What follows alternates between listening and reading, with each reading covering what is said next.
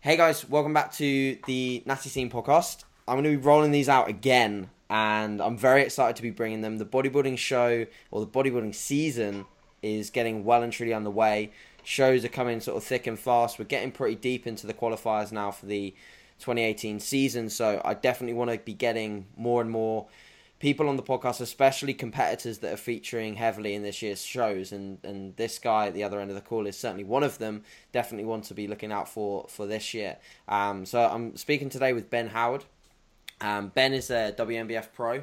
He's got something that I want, and he's also a very, very, very, very, very good bodybuilder in my opinion. He's not. There's plenty of there's plenty of pros out there in several federations that potentially have gotten pro cards at lower caliber shows and things like that, which they're still pros in their own right, but the way you have to earn it through the UK is especially hard, and I'm sure Ben will maybe speak about that at some point, but it is a very difficult process to earn your pro card through just competing through at UK shows. You either have to win the overall at the UK finals, which is a very hard task, especially for someone like Ben being a middleweight. That was potentially not the way he was going to win it. Or you have to win your class at the amateur worlds, so you go up against everyone else and you win your class there, which Ben did. An awesome opportunity to speak to Ben. So Ben, for anyone that sort of doesn't know about you, I guess just give us a little bit of a background. Who you are and potentially sort of what you got, how you got into the sport initially. That would be great.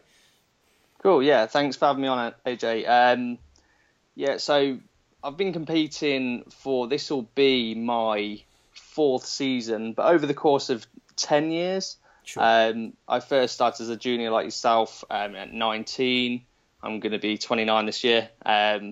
And I've just kind of made my way through the rank. Every few years competed onto the novice Britain UKDFBA. Sure. I won that in 14, and then on to 2016. Had a really good year. As you said, I won my qualifier, which I was kind of bowled over. Just that was the goal, to win my class at the qualifier. Did you take the overall at that show? I did, yeah. That was the Heart of England in 16, and that was the first time I actually really started believing in maybe my capabilities as a natural bodybuilder. Took that long, jeez. Yeah, it's crazy, really. 'Cause you're always such a self-critical sport, isn't it? Yes. Yeah. Then went on to the finals, won that as well, and earned a place on the UK team. Lee, a great friend of mine, and he put me on the team. Won the middleweight title, but competed at the Worlds as a lightweight, because the weight splits were a little bit different there. So that was actually in my favour. What's the difference, Ben, out of interest?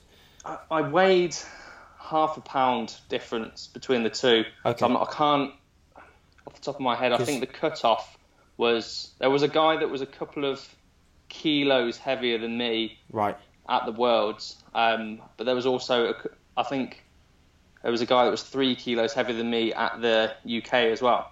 Ooh, okay. So maybe it's like 160. Maybe it's like low 160s at Worlds, because I know it's 154 at obviously the Britain being 70 kilos for a lightweight. Yeah. And then it's 70 to 80 what they for actually middle. do at the Worlds is they take everyone on the day and they just kind of split it into thirds, which is good. So that they make it really even. They do that in the pros as well. I so see. that it actually changes from year to year. Okay. You can have somebody who's a middle one year and is right at the bottom of the middles or at the top of the lights. So you can't aim for an exact number. Yeah. But that was a fantastic trip, and that that is the pinnacle so far of my competition. Won the world title. I came second in the overall, and the top 2 were winning their WNBF pro cards. I see, that's how it worked that year, is it? Okay. Yeah. The year before, I think it was top 3. Can't quite remember how they worked that out, but it was something based on the amount of competitors in there, and being they wanted to give every world champion a pro card, but some classes were smaller, etc. So it's usually 1, 2, or 3 maximum, depending on the amount of competitors in the amateur show. So and then this year going to be competing as a pro for the first time. So in the Pro International UKDFBA, that's 11 weeks from now. And then the Worlds 4 weeks after. Super excited for both of those. Yeah, but it's such a different mindset. It's almost, you have to, really, you have to be the best in the country to get on that plane to LA. The caliber is so high. As a pro, there's almost no pressure because, competing at the UK's biggest pro show, you've earned that already. Yes. And that it's fantastic. Most of the time, it's 3 sessions a week. So, Jesus, it always has been. That's mad. So crazy, isn't it? I'm interested. I mean, we'll just flow into things and see how it takes us. But I'm interested. Like, have you tried higher frequencies of training, and what do you tend to sort of see happen when you go up to higher frequencies? Yeah, I mean, when I first started training, like anyone really eager, I did a typical bro split, and I was training 6 days a week, if not every day, for the first 6 months. So it wasn't really, serious squats, deadlifts, etc. But it was training every day, and it just felt run down. My recovery's always suffered if I really hit the heavy compounds frequently. I can never train more than about 2 days in a row. I don't know if that's just me. It's mad. But I tend to. I've always been like a high intensity kind of guy. Yeah, I've seen your training clips. Yeah, and I think when I first started training, I trained. I'd probably not heard of this type of training, but called Max OT. I think I've heard of that from what's his name? I think one of the 3DMJ guys. I think Brad Loomis followed that initially when he started. What's the guy who made Max OT popular? Wasn't he a natural? So there's 2 guys, Jeff Willett and Skip LaCour as well. Yeah, and they were kind of the guys. They're both IFBB pros, supposedly natural. And I mean, I believe they're natural. I've spoke to both of them before. Sure. And they natural back then. You could take pro hormones and some other kind of, is it GABA or whatever it's called? GABA. Yeah. Wow. And things that are probably not in WADA standards now. Sure. And but they were phenomenal, and they used to train that way. And that was kind of, they last competed in 2003, and they were shredded and big back then. Yes. Jeff Willett's the same height as me, is 5'7", and he competed at 200 pounds, shredded as well. Wow. Great genetics, and just the most kind of humble guy to talk to as well. He's just a quiet, kind of Christian kind of guy from this little town in Michigan. Oh, amazing. And he's one of those guys that just wouldn't ever touch drugs or anything like that. So yeah, sure. But they used to do this like low volume. It was something like big muscle groups would get 6 kind of sets per week. Okay. Just straight sets to failure and progressive, and that's kind of how I adopted my training. And then I know Brad Loomis, he is sponsored by AST. I think he's still sponsored by AST. I think he is, yeah. They made the Max OT program, and they sponsored those other guys as well. And it just kind of built from there. And I saw those guys. I was like, there's no way. I read the whole program, and I remember the program. I printed that out, and it was like this thick. And I read it, and it was just like, it made sense. And I was like, yeah, I'm going to roll with that. Sure. And then quite a few people on the natural scene in the UK were doing that sort of training as well. John Harris, who I kind of came across first. He was the first natural bodybuilder I ever heard of. In fact, I knew of natural bodybuilding before I even looked into bodybuilding. Oh, wow. It was strange. I found, the Natural Muscle Forum that I still post on today. Yeah. That was me as a 15-year-old lad going, I want to look like a bodybuilder on Google, and how do I do this? And then stumbled across this guy, and I was like, fuck, like, this guy can do this without drugs, and he looks like that, and he's the same sort of height as me, and same sort of build, and he just trains and eats, and it's simple. Yeah. And that, I much preferred that, and I still do prefer that look, that natural look of kind of with clothes on, look kind of normal, but you look like you train and then get shredded, and it's game over. Yeah. I preferred that over these big meatheads that were walking around the gym. I agree. Yeah, I still do today. The guys at the top of the natural game, I much prefer that look than the guys at the top of the Olympia game. Yeah. You know, as freaky as it is, and it's, you know, great as a, you know, Spectator. It's great to watch. Yeah, it's kind of fascinating. For an everyday kind of, it's not worth consuming your whole life, and that's kind of what I believe. Yeah. Yeah, sure. And another guy as well, Mark Oakes, who's still, he's just kind of retired, hasn't he? But he trains that way. Sure. 2 heavy work sets to positive failure, 2 or 3 exercises per muscle group, just at 1 frequency per week. Sure. Still does that now. He's done it all through his career, and I remember seeing him at one of the first bodybuilding shows I ever went to. It was the MPA, I think it was the MPA Heart of England. Yeah. And he was the 2005 British champion, the year I got into natural bodybuilding, and yeah, he was the guy, and he was just rock hard, small, kind of with a shirt on, again 5'7", 5'8". Sure. But it just looked freaky. And I thought, yeah, heavy, basic exercises all the way. And these guys that were kind of ballooned up next to him, they didn't look as hard. And I think there's something to be said for that. You know, when you get these guys that are squatting, deadlifting, pressing silly weights, you know, year in, year out, and they just have this crazy look on stage. Yeah. I must agree. There is cause meets correlation there kind of happening. I do agree with that. I think the density of the physiques it just has a different look. Yeah, it has a different look when they dark down. Yeah, the tape measure is kind of the same, but you could have a 16-inch arm that's ballooned up, and one that I always used to think, and when I looked deep into it, I always thought it was the type of muscle growth that you had, like the fast twitch versus the slow twitch more sort of thing. More genetic based kind of thing. Yeah. In reality, it's how lean you get. Yeah. And, you know, but I think that, yeah, it's too much of a coincidence to say, you know, that heavy basic weights just don't have that look, and they always kind of tend to. Maybe it holds onto tissue better when you're dieting. Who knows? Maybe, yeah. Do you still feel there's an element of pressure being a pro?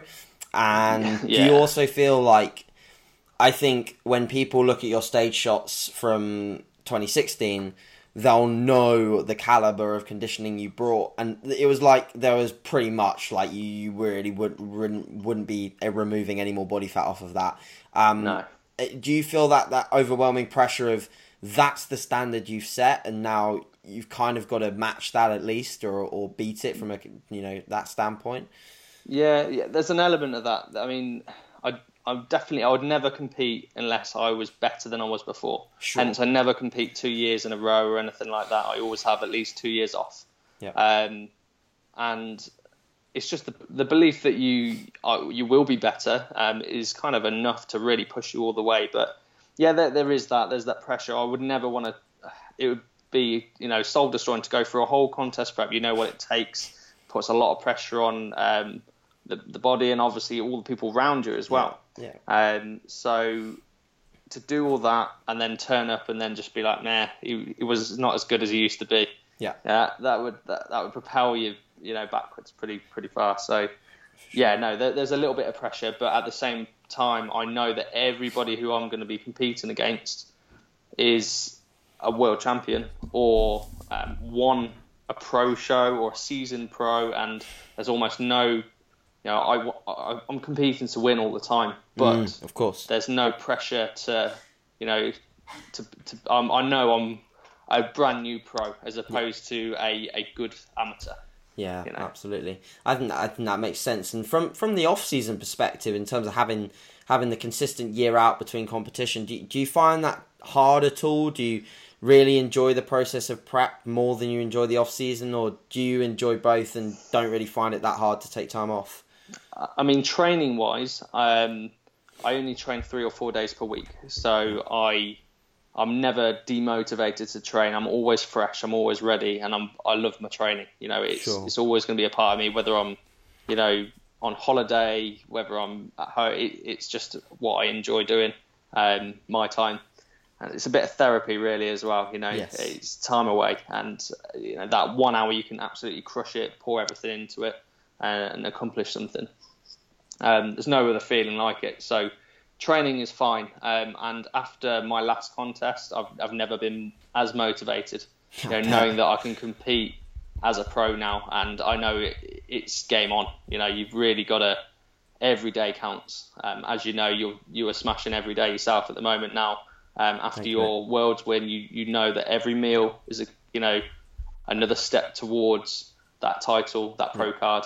Yeah. And every training session really counts. Every rep counts that other people aren't going to be doing. There is that element. As an amateur, you know that there's going to be people that are turning up just to, put it on their Instagram, or just to, tell their friends that they're a bodybuilder. Yeah. But at the pros, they've lived it for decades. And they're the best. Yeah. But in terms of diet, we'll go into that.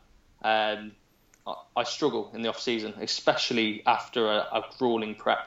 In the past, my last prep after the Worlds, I looked really good at the Worlds. I was lean, shredded, lean. glutes. Yeah, lean is the wrong fucking word, man. I was ready for that contest, Emaciated. and then I gained over 2 stone of body fat in less than 10 days. And that's not me saying, dude. It was water. No, it was fat. I consumed upwards of 15,000 calories per day after that. No word of a lie. If anyone that was in LA at the time, I was waddling around like bloated. I had to sit down in between stops at different restaurants, and so it was just cramming food in, and it was really, really bad. And I've made it a point this year, as important as the prep itself is the rebound afterwards, is the recovery. It's just not healthy, dude.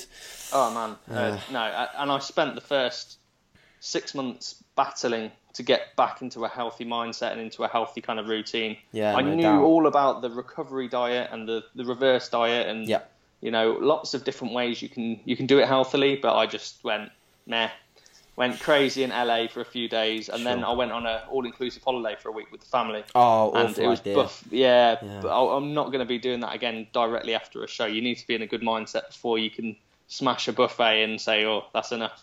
Yeah. But it was basically like filling up to the point of having to lie on a sun lounger to digest food to get back to the buffet. It was like that for a week, and it was messy. And do you ever see that sort of relationship with food ever transfer a little bit into your prep? And do you find ever it difficult to, maybe adhere to the diet and things like that? I mean, at the end of the day, you got into the best condition that a lot of people have ever laid their eyes on, mate. So it's not like you struggled to get into condition. But have you ever had phases in your diet where you thought, "Fuck, I really can't hold off eating food at this point"? Because of the obsessiveness of diet, like I don't deviate from a plan. It's I have my meals, I eat my meals. It's very easy to weigh foods out and track them and everything else, and I find that super easy. Sure. Like not there's hard days and everything else, but like you're quite regimented, aren't you, with the way that you approach very food? Much so, and I do struggle when that the handcuffs are off a little bit. Sure, it does get better, and I think it is that period of when you're deprived straight to when the handcuffs are up. That's the problem area for a lot of people. It's not deep in the off season when you haven't really got an appetite anyway. It's not contest prep when you're focused on a goal. It's when you've got no clear goals or short term goals. And it's free for all, know. But I think something like a recovery period, almost treating it as part of the prep, is really important. The end of season's like, November for most people. At least to the end of the year, have a real structure, even if it's too obsessive. Just a bit of structure to get your head straight again, and get healthy. And then start, you can relax a little bit then. Yeah, I think so. And I mean, to talk on my, previous approaches, I've done the whole binge. I've done the whole gain a little bit too much weight. Yeah. And I think for me, Ben, what was the difference when I finished this prep my 2017 prep, was I had the weight of all the people that had followed my prep and I just knew I really didn't want to fuck it up. Yeah, I'm so glad you didn't, because you've got such a following as well, and there's a lot of young guys that are maybe prepping for the first time, even this year. Yeah. And they are gonna, want what you got last year. They're gonna aim for the same thing, and if they can see how you finished the prep, in the way that you did, and you were super kind of cool with it all. I remember seeing like these posts of you going like, right, no, I've done with it now. I'm gonna bin, and then it would be like a bowl of oats, and I'm like, yes, AJ's done it. Like every day, consistency. And it was for a long time after your prep, wasn't it? Before you even decided to push your body weight up at all. It was. I mean, I did initially bump up a little bit just to enjoy the time that I spent in the States, so I could actually just sort of walk around functionally and feel like relatively alive. But that was the best part of 3 pounds, and that was enough. Yeah. That was enough to get me feeling okay. And then it was only when I got home and the euphoria started to come away a little bit that when I realised that 3 pounds was certainly not enough to make me feel good. No, at the time though, like when you gain a few hundred calories, it feels like you're overeating. You realise really like guilty. no, there's a lot more. Yeah. But no, it was so controlled, and fair play to you. I mean, my first ever prep was very similar to my last one. And I gained a few stone. I'm a fat kid. I gain weight easy, really easily. But I'm greedy. I can put a lot of food away. Sure. No problem eating 10,000. I see these 10,000 calorie cheat meals, and I think too easy. It's no problem at all. But I think that your ability to eat, especially in an off season, is actually like that's kind of a good thing, because I've seen so many people. I have clients that I work with as well that get to a point and they're still fairly lean. They've got room to grow, and they've just run out of room from an appetite perspective. No matter how well you structure their day, or anything like that, they run out of room, and some people just have really poor appetites. Yeah, I feel for those people, especially if they've had a situation in the past where maybe they've kind of restricted too much, and then they just don't have an appetite anymore. Sure. We've all seen people that have been on the doing shitloads of cardio in the off season and not eating any carbs and stuff. Like it's still popular in the gyms today. Yes. And and before you know it, you bump their calories up to 2,000, and they're struggling. And you're like, come on, man, you got loads of room to grow. Yeah. So let's talk a little bit about your methodologies sort of behind prep, and the diet approach and how you approach sort of expenditure as well. For people to have a bit of a background, I've followed Ben's forum on Natural Muscle for a long time, and I was reading it a lot when I was prepping, as well as a little bit of motivation, because you do discuss the bad days with the good days on there, which is great for someone to read. But so let's approach your general ideas behind diet and how it's potentially changed over the last sort of 10 years really of competing. What you initially started with, and maybe what you've found optimal now in this prep. I know that you've made some slight adjustments, especially with ratios in this prep, that have been a little bit different to past prep. So if you could just discuss that, it'd be great. Yeah, of course. So I mean, I was lucky enough to meet Lee Kemp, the president of the UKDFBA, right when I first started training, really. Yeah, he was telling me about this the other weekend. Yeah, the guy has probably told you some stories.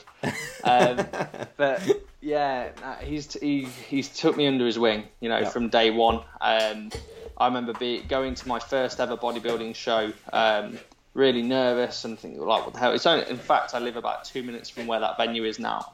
And I remember meeting Lee, because Lee was on the forum, the Natural Muscle forum, and that's where I stumbled across natural bodybuilding. Sure. And he put this post up about this local show, the Mr. Coventry show. Yeah. I thought, oh man, that's just up the road. I'll go check it out. And it's basically you had to be training in a gym in Coventry or the surrounding area, and you could enter the show. So I went there and I met Lee, and basically he took me under his wing from that day and said, man, you should do this show, next year do it. And yeah, it was the year after that I competed. He helped me with my prep, and from day one he's kind of taught me the old school way to eat, to train, for bodybuilding. Yep. You know, knowingly, he's seen thousands of people prep for shows, and fads come and go, and he sticks with the bare basics really. Yep. Same with his training as well. I've had Lee put me through numerous training sessions, and they're always growers. You're always walking away thinking, yeah, man, that did it. And he's always got a trick up his sleeve. So my first ever prep, very similar to what I'm doing now. A base diet that you can kind of follow and enjoy. I'm not a massive follower of the flexible diet. I think it's great flexible dieting for someone that's wanting to lose a little bit of body fat. Sure, general population. Really, really good, and really good knowledge for people that think that carbs are going to kill you and fats are Yes. It just teaches people a lot, okay, and people can learn what's in their food, etc. But for someone who's wanting to go to extremes, really extremes, and let's face it, unhealthy levels of body fat, you need to be pretty on the ball with everything that goes into your body. And personally, I'm not one to sit and track food every day and work out what I can and can't eat. I like to have my meals set out days in advance, cook a big batch of food, and just grab and go as you go, for days on end, and then do the same again. There's no thought process behind it. I generally, a very typical diet, 5 to 6 meals per day, enough protein, enough fats, and then as much carbohydrate as I can get away with. Yeah. And then, when it's time, I've got to cut down some more carbs to get some more body fat off. Down they come. Because there's no room to take out any more fat. There's no room to take out any more protein. It's just shaving down those carbs, get as lean as humanly possible a couple of weeks before the show, and then just cruising, eating maintenance. Job done. Sounds pretty much picture perfect.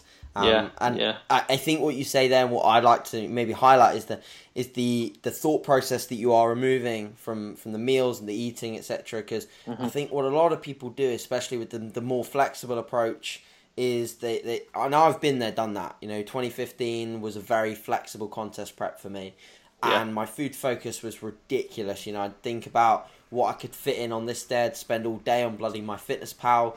But, I've seen it on your forum. Like, if you make a change, your change is reduction of something from one meal. And that's it. That's all you do. You don't even look at, my macros or MyFitnessPal. No. You just, a reduction from a meal, that's it. And then the next day... simple. Yeah, the next day you grab that meal from the fridge and it seems like the same meal. It's just 10 carb less, 20 carb less. You don't even realise until one day... you're sitting eating your meal at work and someone goes, why haven't you got any rice today? And you're like, I've been shaving it down the last few months. It's as simple as that. I mean, I look to lose, you pace yourself in to not peak too early. I may have peaked a little bit early this year. You come in and you want to lose half a pound or a pound a week. And if you don't hit that weight, you take a little bit of food out. And it's a little bit, it might be 20 grams of carbs or something like that. It might be a little bit of fat if you've got some fat to spare. It doesn't really matter. You've just got to very slowly be in a deficit, and then progressive overload is maintained. And those two things in combination, that's just when the magic happens. If you're getting stronger and getting lighter slowly, it's perfect. That's a good thing. Yeah. Have you experimented with different amounts of weight that you've lost over prep? So, for example, have you, in one prep, lost a large amount of weight in sort of one slog? And then in other preps, have you sort of gotten off a bit of weight and then done the rest in another phase? How have you sort of set up preps from a weight loss perspective? Yeah, so as I mentioned earlier, I met Lee in 2007. He was like, be the teenage competitor in the Mr. Coventry the next year. I was like, yeah, I'll do that. And he gave me some brilliant advice, diet and training. And this is the only time when I didn't listen to him. And I was doing fasted cardio first thing in the morning, training with weights 6 days a week in the evening, 0 carb, chicken and broccoli every 2 hours, like set your alarm, just complete bro. Like I couldn't be more bro. And it's, I lost a lot of weight very quickly and looked like crap. Like I didn't even look like I trained. And I was like, I didn't even look leaner. I think I just looked like I was gaining body fat. I must have lost muscle so quick, yeah. And I remember going to the gym. I used to bus to the gym. I used to get home from school or college, and I just used to jump on a bus, and I think it was 2 hours to the gym, and I could barely stay awake on the bus. And then I'd walk on the other end for like half an hour, walk to the gym. Wow. Then I'd get to the gym, I'd have nothing left, and then I'd walk home, and it would take me all evening to go to the gym.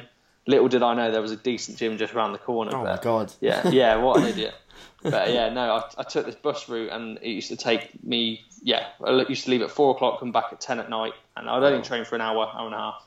And and I remember doing that and just being wiped out, couldn't even lift a weight when I was there. And I just pulled the plug on that prep. And then Lee said, this is why I gave you the advice that I gave you. And I was thinking, right. And then since then, I've just listened to him. And he almost knows me better than I know myself. Yeah. Especially during the depths of prep. When, 1 week before the Heart of England last time I was competing, he came round to my house and had a look at me and was like, yep, you could step on stage right now and you'd probably win. And I was like, oh, no. And I was like, I was ready to tell him that I'm ready to pull the plug on this prep, because I thought that I looked terrible or felt terrible. And he was like, there's no way you're not going to be a champion by the end of this year in some capacity. And it was like, what are your expectations? I was like, I want to, get top 3 in my qualifier class, weight class. And he was like, right, we'll just, turn up next week then. And he just knows, he doesn't beat around the bush, Lee. He's just like, you never try and get sympathy off Lee. He won't. Has he ever told you you're behind or you don't look good or anything like that? No, never. No, no. I get ready early. Yeah. I tend to.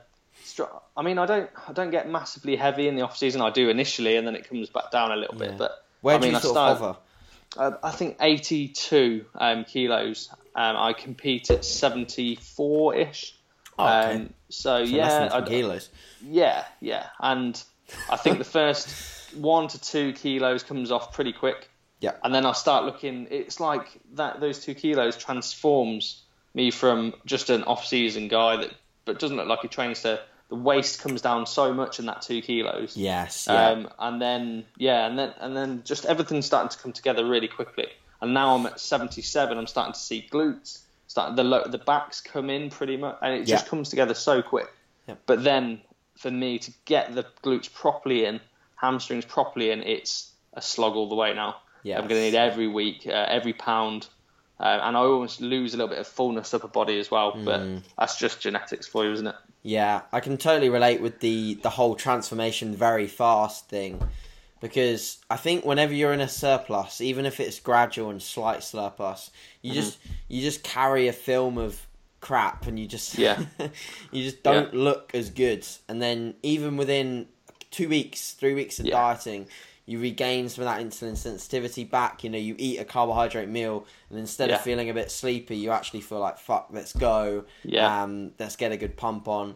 That's the one thing about the off season that gets a bit monotonous, is just you actually kind of feel a little bit better when you're first month or so into dieting. Yes, I agree. That first, when you're just maybe approaching single digit body fat or maybe low teens, you feel real healthy. Everything's firing. You still got your strength.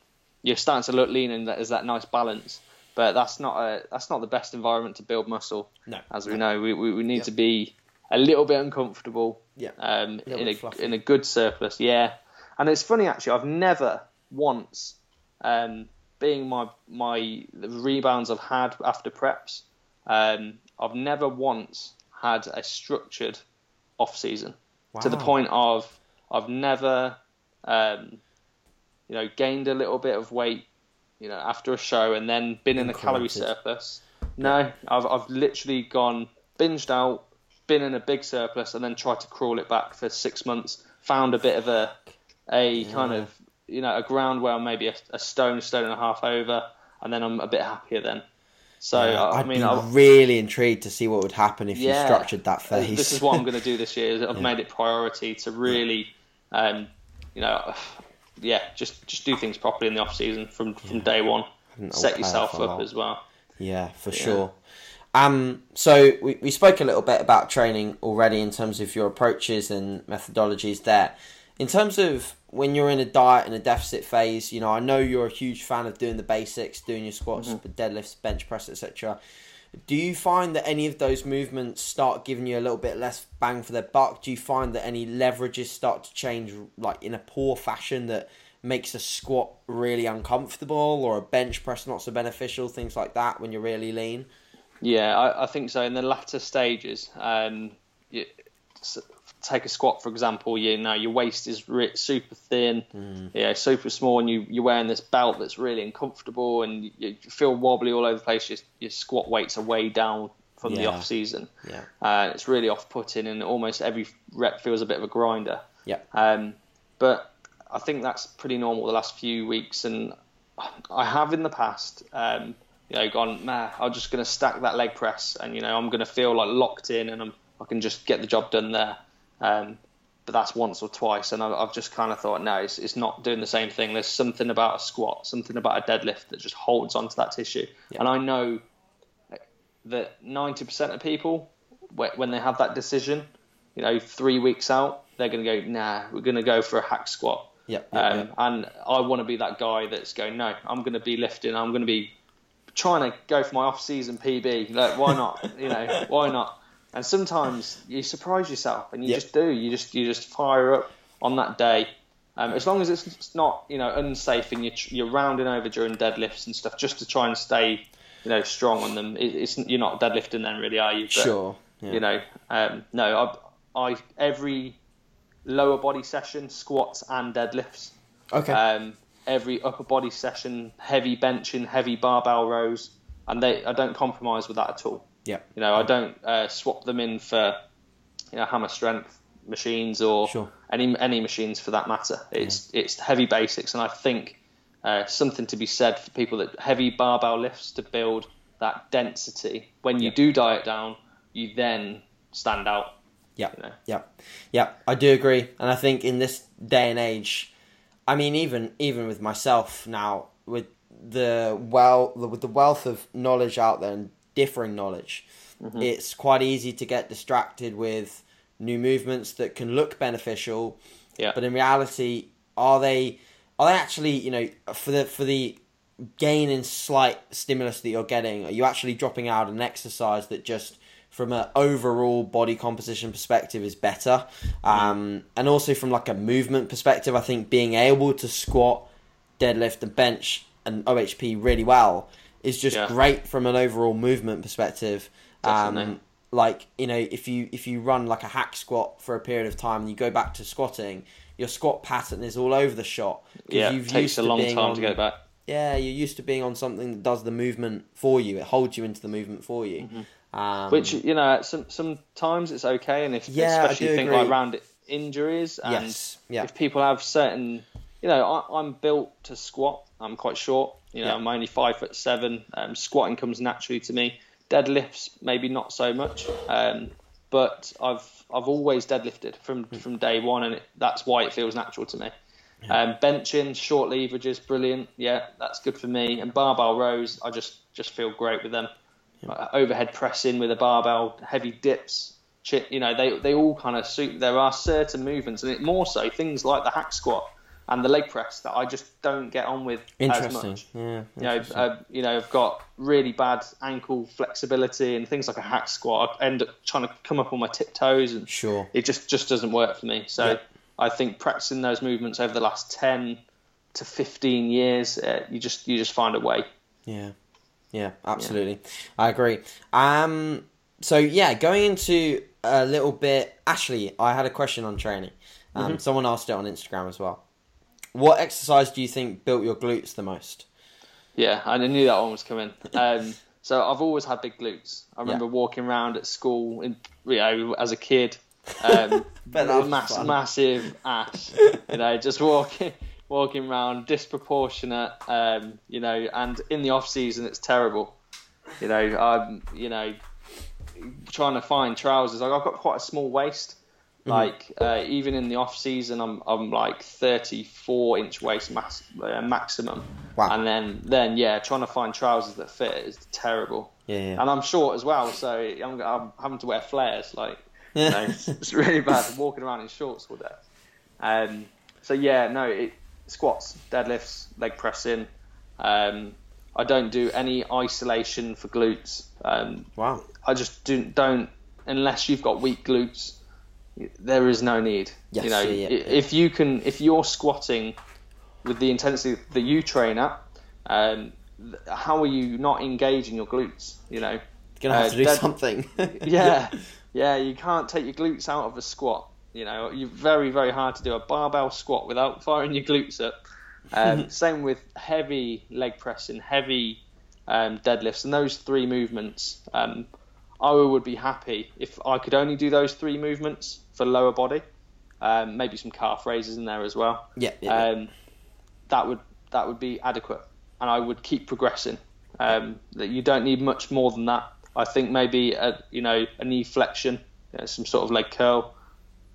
That's it. Anything more than that is just kind of fluff. It's 1% here and there. Sure, absolutely, that makes sense. I think the main point to take away from that is you were gifted good pair of glutes. And I think from a dieting down standpoint, and actually getting them striated, the way that you've got them striated is very much down to, obviously, one, removal of body fat, but two, the amount of tissue that you do have there. It's a lot of people can, well, actually very few people can get as lean as you need to see that. But when people do get there, if they don't have the glute tissue, they will just not have the glutes. Exactly. There. You can't striate body fat. Nothing. You've got to have a lot of tissue there, and that goes for anyone with a freaky body part. It's because they've got a lot of muscle there. It's not because they've trained it a certain way or dieted a certain way. I think glutes are one of those things that it's the standard now, isn't it? To have striated glutes. If you're on a competitive stage with no glutes, you're not going to do well. Judges will look and wait for you to turn around, and then they start judging. These days, they don't. It's not the only factor, but it's a big one. It shows how lean you are. So I just think you got to keep digging, and even if you got to lose a bit of size, you're going to look bigger for it, because you're going to be leaner. And you got to keep that strength up in the basic lifts, and keep that deficit going until they're there. Yeah, absolutely. Out of interest, is there anyone in the sport that you mentioned a few at the start, being John Harris, Skip LaCour, etc., that you got training principles off and sort of looked up to a little bit, but is there anyone in the sport, maybe now or in the past, that you have sort of a little bit of inspiration from or looked up to at all? What a question! So many, man, so many. I'm still a kid when it comes to bodybuilding. I still think there's a secret out there. I still look and get inspired by people competing. The list is huge. It's huge, but just taking the local guys. I train at Rich Gozdecker's gym. Oh, okay. I see the guy on a daily basis, and the guy is the one of the best bodybuilders, one of the best guys out there in the sport. Such a humble guy, down to earth, hard working. You won't find many people working that hard in the gym. In fact, when I was training legs just the other day, he was there having just a tickle, he said, but he was like hack squatting. I can't even remember what weights it was, and he was like, "Oh yeah, I'm just going to take it easy today," and he ended up doing like a 5-drop set into. His volume is like so fucking unbelievable. high. 1,000 rep leg workouts, and then like barely breaking a sweat as well. Legs on him are ridiculous. Even now, like off season, bit injured, like he's a freak. So Rich Gozdecky definitely is one of the guys at the moment that you can't help but be inspired. Of course. John Harris, who our first, it was the first natural bodybuilder I ever came across.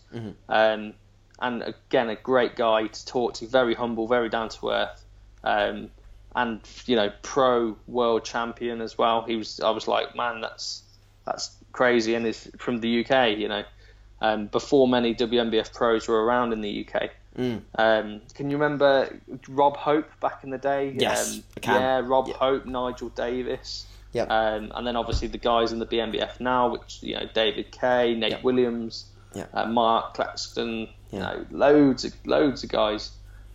Mark Oakes. The list goes on, man. Yes, but yeah, anyone who's got that kind of that leanness with a lot of muscle, it's just crazy. Yeah. And then there's all the Americans as well. You got guys like Brian Whitaker, Doug Miller. Man, there's so many, and that's why I love this sport, man. They're normal people, normal guys. If you talk to them, they're just family guys that work hard, and they've got this hobby that they just excel at. Yeah, and that's awesome, man. Yeah, I agree. That's what I love about it as well. Whenever you meet them, you're kind of shocked that you can just